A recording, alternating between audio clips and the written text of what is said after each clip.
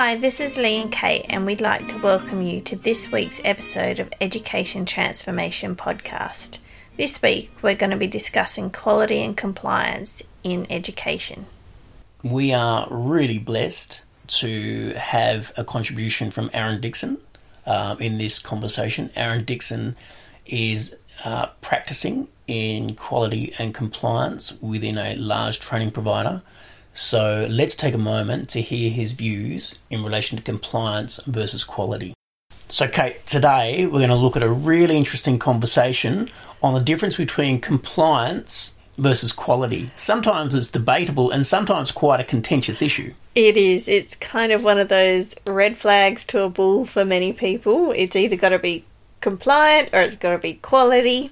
I guess for me, actually, I'm in the middle where if you have something of quality, you really should be compliant. It should lead to compliance. Yeah. So let's explore that a little bit further, shall we? So compliance is often a focus upon our legislative responsibilities in the world of learning and development. So that can vary regardless as to where you are or depending upon where you are in the world. For us, we're talking about, in Australia, we're talking about ASQA with regards to vocational education and training, and we're talking about TESQA with regards to higher education. Yeah. And I think compliance is very much, for many people, the big stick. I have to meet these requirements or I'm not going to be able to train and deliver. I'm not going to be able to run my organisation. So to some extent, there's the fear of I have to meet these, so at whatever cost I have to make sure that whatever I'm producing is going to tick the boxes. Yes, and I think with that mindset, it can actually become quite problematic and a combative issue within the workplace. Because you'll have your compliance staff saying to the lecturing faculty, we have to do this and this is why. Sometimes just we have to do this. Yeah, and there's no real explanation. There's no real reason. It has to be like this with these tick boxes or these words because our regulator says so. But there's no meaningful outcome for the student. Yeah, that's right. So let's have a think about what compliance is. So what do you think compliance is? I guess from my perspective, because you and I have both done a bit of compliance, we've also done quality and we've also done training and assessment. Well, we've seen it all. We've worked in that for 3 years with regards to compliance and quality management, yes? Yeah, so compliance is very much about risk management, identifying risk, managing risk, recording risk. Yeah, over programmed. It's very what's the word I'm looking for? It's very systems-based, quality management system in place. So things like risk registers and the like. Yeah. So you have to. It's got to be programmed. It's very records-based. You need evidence. Yeah. So finding that information, chasing things up, being on top of programs and the information you need, meeting timelines for reporting, all of that comes under compliance. What you do with your findings, so it's also around, have we met? If we haven't, how are we going to plan to remedy these gaps over the coming months, weeks, etc. And recording that. Yes.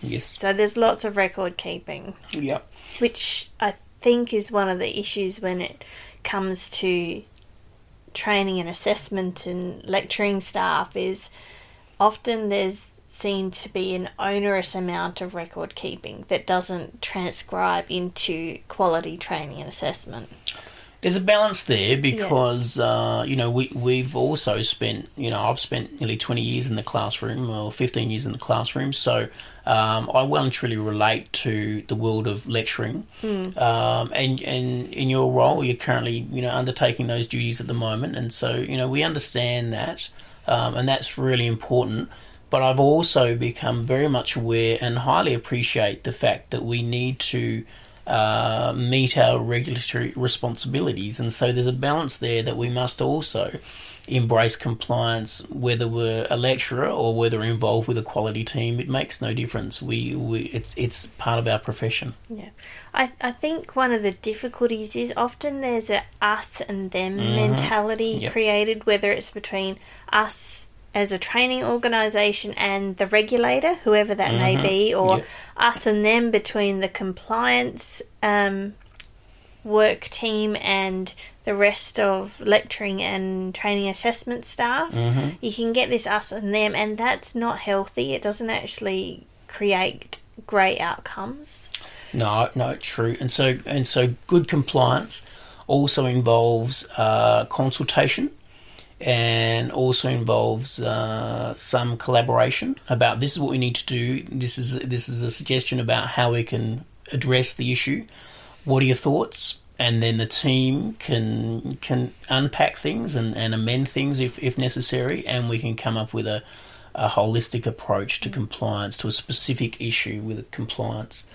And it also involves education, doesn't it? Like you need to continually educate your learning and development team in relation to the progress, celebrating compliance progress, and also recognising the fact that, okay, but we still have some room for improvement, and we need your buy-in to continue that process. Yeah. I think one of the difficulties too, coming from a compliance perspective, whether you are the compliance officer or whether it's the regulator coming in and looking at compliance, is that often the people on the receiving end are feeling like they're only being looked for what's wrong rather than what's going well. So usually you only hear about what's not compliant or what needs improvement, and so that doesn't actually engender a great environment. So being able to bridge that divide of, no, we're not actually here, although we are looking to see what's wrong, that's not our main focus. We actually want this to be the best program or best training that's possible, and that's why we're looking for it. But often you only get the negative back. Yeah, that's right. If we can keep our focus upon the end user, the graduate, that should keep compliance quite healthy. So that then moves us into the aspect of quality. It does, yeah. Which is similar, but at least in my eyes, different. So let's have a think about quality, because quality is much more of a holistic view. So what are your thoughts with regards to quality? What are some of those attributes? Yes. So for me, quality should always start with the graduate outcomes or the student outcomes at the end. So it's working backwards again. I know I talk a lot about mapping backwards and working backwards, not just in for this, but also for training assessment.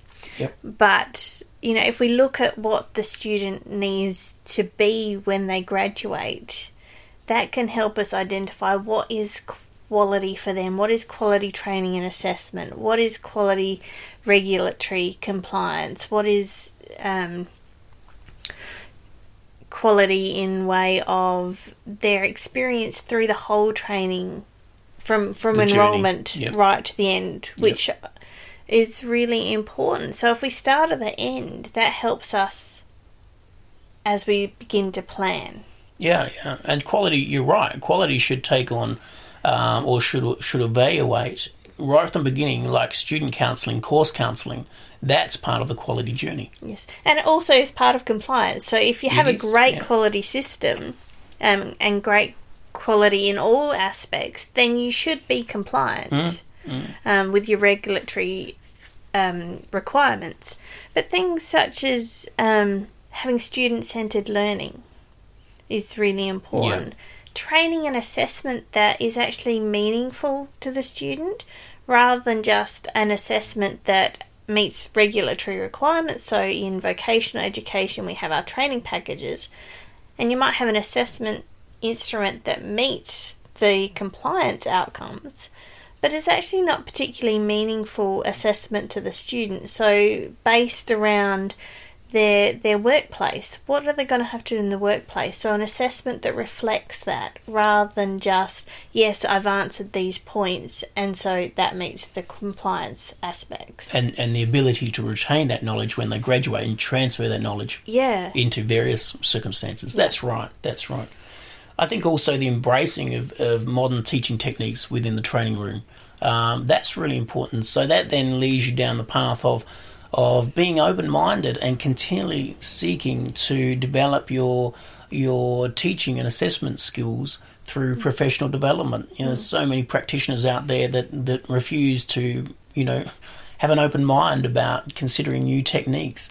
Not that you're going to embrace every possible new option out there, but it's interesting to listen and to gain an understanding as to why people do what they do, and if it's not going to align with your personality, that's fine. But if you keep your mind on the graduate and the people that are sitting in front of you in the classroom, then that ensures you're always seeking quality within the training room. It's again back to that holistic thing. It's about the student, it's about the training, it's about the assessment, it's about the people delivering the training, it's about your record keeping. It's a big umbrella rather than just the compliance. Yes. Yeah. The ticking of the boxes. Yeah, that's right. And the systems and so forth. So Aaron's going to talk to us today about the importance of compliance versus quality, and he's got some really interesting views to share. So Aaron, thanks so much for joining us for this conversation today. I think it's going to be really rewarding for the listeners. So you work as a quality lead for an international training organisation. Yes. You've also done a similar role within Australia, bringing in best practice, and change is inevitable. Often faculty that are attached to their training resources or the way they've always done it can be quite resistant. Yes, they certainly are. To the process that needs to come in, often because standards change or it's dictated external of the RTO. Yes. How do we address that? For me, gradually. Yes. And deliberately. Yes. They're probably the two key words that I would use there. Gradual because it's not just going in there and making change for change's sake. I'm actually asking questions. My job is predominantly asking questions. Yep. How do we avoid change fatigue in faculty, whether it's here or whether it's back in Australia? Yeah, creating the change demand. Identifying that these items that we're discussing for change are in fact a problem. And then driving the question or the conversation from a questioning point of view, saying, if we did this, would it make it better? Yeah. If we did something else, would that work here? And really listening to the answers that you get from this faculty, because they know what works in this context. Yes. And they know what doesn't. Yes. They know what's been done before. And the relationships. Correct. You've got to sustain the relationships, don't you, in your role? That's absolutely crucial. So for me, relationship management is absolutely the key. So I've got to develop I think it took probably a good 6 months to develop trust. Yeah. And once we develop trust, and you develop that through listening and asking questions, and not out there to just make that change for the change's sake. Find out what the problems are and then resolve some of those. What's the best piece of advice you would offer a person who is considering a position in education or in some sort of quality facet of education? That's a really good question, because I think we get mixed up with the terminology in particularly TAFE sector of vet education, where we're talking about compliance. And compliance creates a fear of it in most cases, which is why I really appreciate my role title being a quality lead, and I can actually manage the educational transformation from a quality perspective. Aaron, thanks so much for spending this time with us. It's been great. Yeah, it's been a very enjoyable conversation indeed. Thanks, man. Thank you. Yeah, that was a really interesting point that Aaron raised about quality. Yes. Look, his viewpoints are really important and quite exciting, really. Compliance is important, yes, but if we can overarch it and use the terminology of quality, then that's perhaps a little bit more palatable for the audience. Mm-hmm. So both compliance and quality, they're really important, but they need to be a shared vision throughout the training team or those endorsed as lecturers or instructors. Yeah. So how can we do that?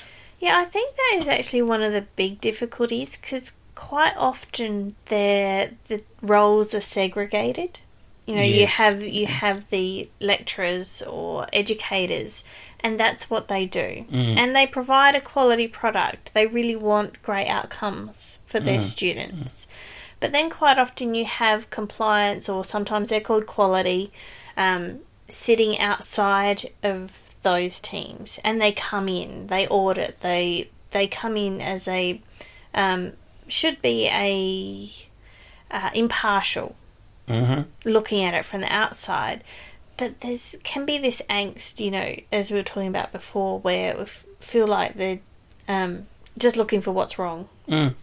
So creating that relationship where they're working together. So whether you have people embedded in work teams, so a quality person embedded, I think works really well, because then they understand where the program is going. They also build relationships with the people already working in it. So you don't have this someone coming in with the big stick. They're already there. They're working with you rather than telling you where you need to improve. You know, it's much more of a shared vision. But education as well. So training our educators about compliance and quality and how they fit together and why it's so important. I think the roles work better when they're actually melded. So people have this understanding of what quality is, what compliance is, because often it's the trainers and assessors and educators who are developing the learning resources. They're developing the assessments. They're developing the programs. So if they have this quality mindset and training before they even start, and it's embedded, you're actually going to get a much better outcome than having two distinct groups. Look, it's so important. Who can be warring. It's so absolutely. It absolutely, and it's so important to.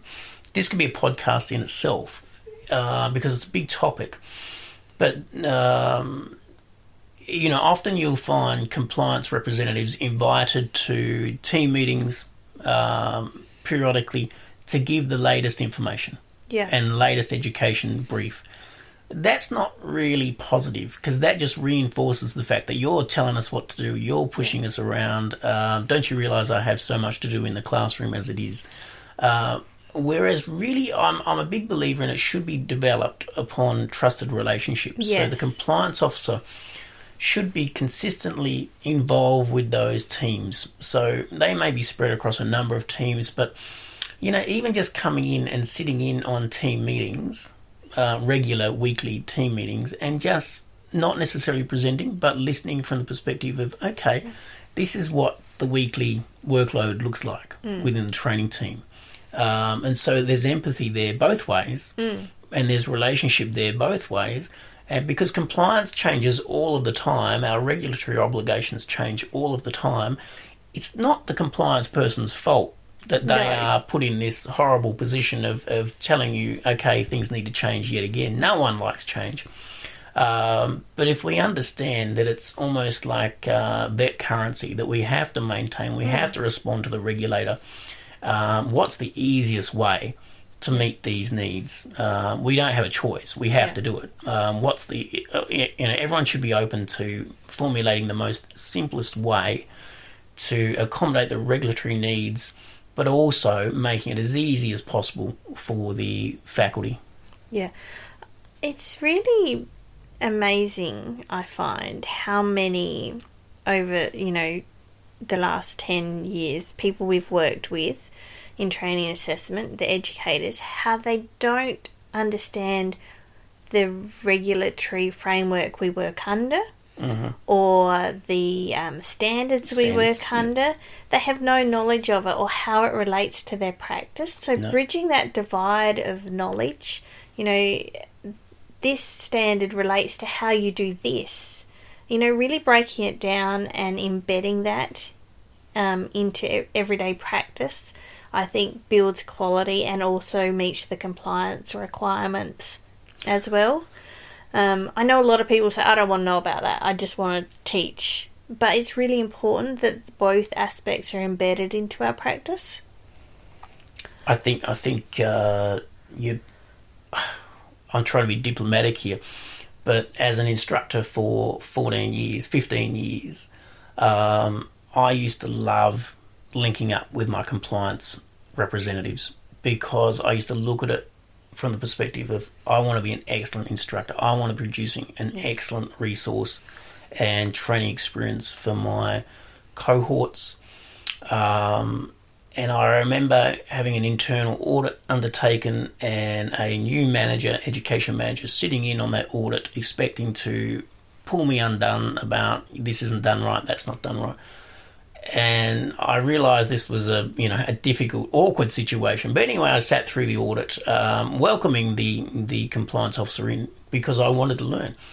And at the end of the day, the compliance officer turned around to the manager and to myself and said, I wish we could clone him, because if we could transfer his approach to training and assessment across the state, then our organisation would be much, much better, much stronger, because it was just a healthy respect for compliance. And I wanted to learn. Yeah. And I reckon, you don't have to be perfect, but if you want to learn and if you appreciate the role of compliance within producing wonderful graduates that can transfer their knowledge into the industry, then it's only going to strengthen your role and also the organisation. Yeah, true. I think the true collaboration between where you have compliance officers or teams and the education, when you have real collaboration there and working together, you're going to get real quality outcomes that meets both requirements. Yeah. But often it's not like that, which is such a shame, because it would strengthen the training and assessment and graduate outcomes so much if we're able to achieve that. There's absolutely no reason to be in a world of conflict with your compliance officer.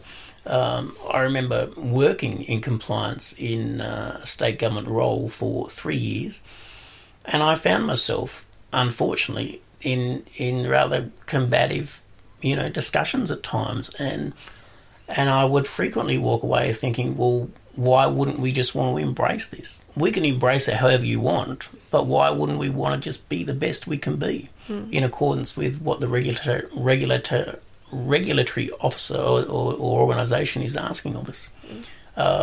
So I really don't understand why there's a need for a conflict of interest between the world of instructing as opposed to the role of compliance when you're running a learning and development organisation.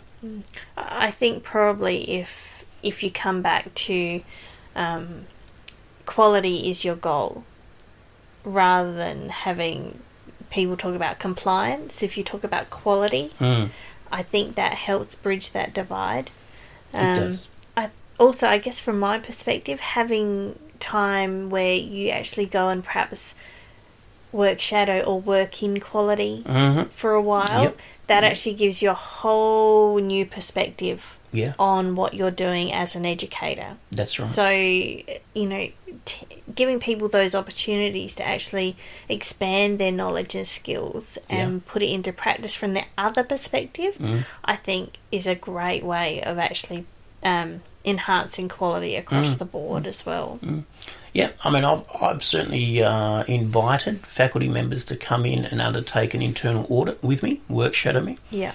And so the findings are not findings from Lee Ridge, but they are findings from the organisation. I think that's actually a really positive thing, because often we have one person. Yep. Organisations will have one or two people that audit or do reviews. But actually getting the whole team or, part of the team each time to participate, then it's not just one person's opinion. Yeah. It's, okay, the three of us found evidence on this, and we never realised that before, how that fitted together, or that there was a gap there. And so you start to really build this quality mindset, but also the collaboration of working together towards a quality outcome for our organisation and our students. Yeah. So deep breaths. Deep breaths for everybody out there. No need for the rolling of the eyes when the compliance officer walks in. And the compliance officer needs to be open to developing solutions with team members rather than imposing solutions upon team members. I think also, sorry to interrupt, but often you can often get from compliance that this is what's wrong, but there's no guidance of, well, what do I need to do? How do I improve? Or there can be this gap in knowledge that it's not quite right and you need to improve, but it might be from the educator, I don't know what I need to do to get there. Can you give me some advice? But you don't necessarily get that back from compliance. Well, or regulators, or you must, as a compliance officer, you must provide feedback upon, here's some best practice examples. You can amend it how you want, but here's some examples as to how and why it can be improved upon. Yeah, so there's a real, I think, education role as well from compliance and quality officers that needs to transcend across to other departments. There is. Now, when you're talking education... Yes. So when you're talking education from a compliance perspective, there is at times, depending on the dynamic of the work team, there is a number of alternatives that you can implement. So you can look at doing briefings, face-to-face briefings with the faculty, if they are open and if they have the right mindset and if they are collaborative, then that can be a really positive experience.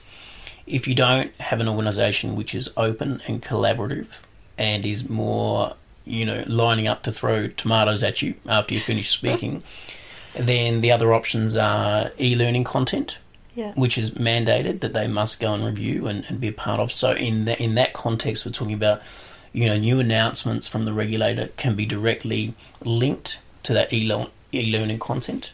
You could do newsletters, regular quarterly newsletters, which are pretty proactive. You can share development tasks. So if you need to develop different processes, then involve the faculty in work teams to do that. You can do webinar updates. And importantly, I'm a big believer in fireside chats. So that is gathering together with small groups of faculty and building those trusting relationships and sharing the need for change. That it's not me telling you, look, here it is, it's written here from the regulator, it says this. So chapter and verse, how are we going to do it? Here are some options. What do you think is going to work best? Yeah. And if you allow them to help develop the solution, then it's quite a proactive process, even though if you gathered them together in a large group, they'd be perhaps antagonistic. Yeah. I really, from my perspective, the us and them, it doesn't work. No. It needs to be relationship based. Yes. In order to get really quality outcomes that meets everyone's needs. It does.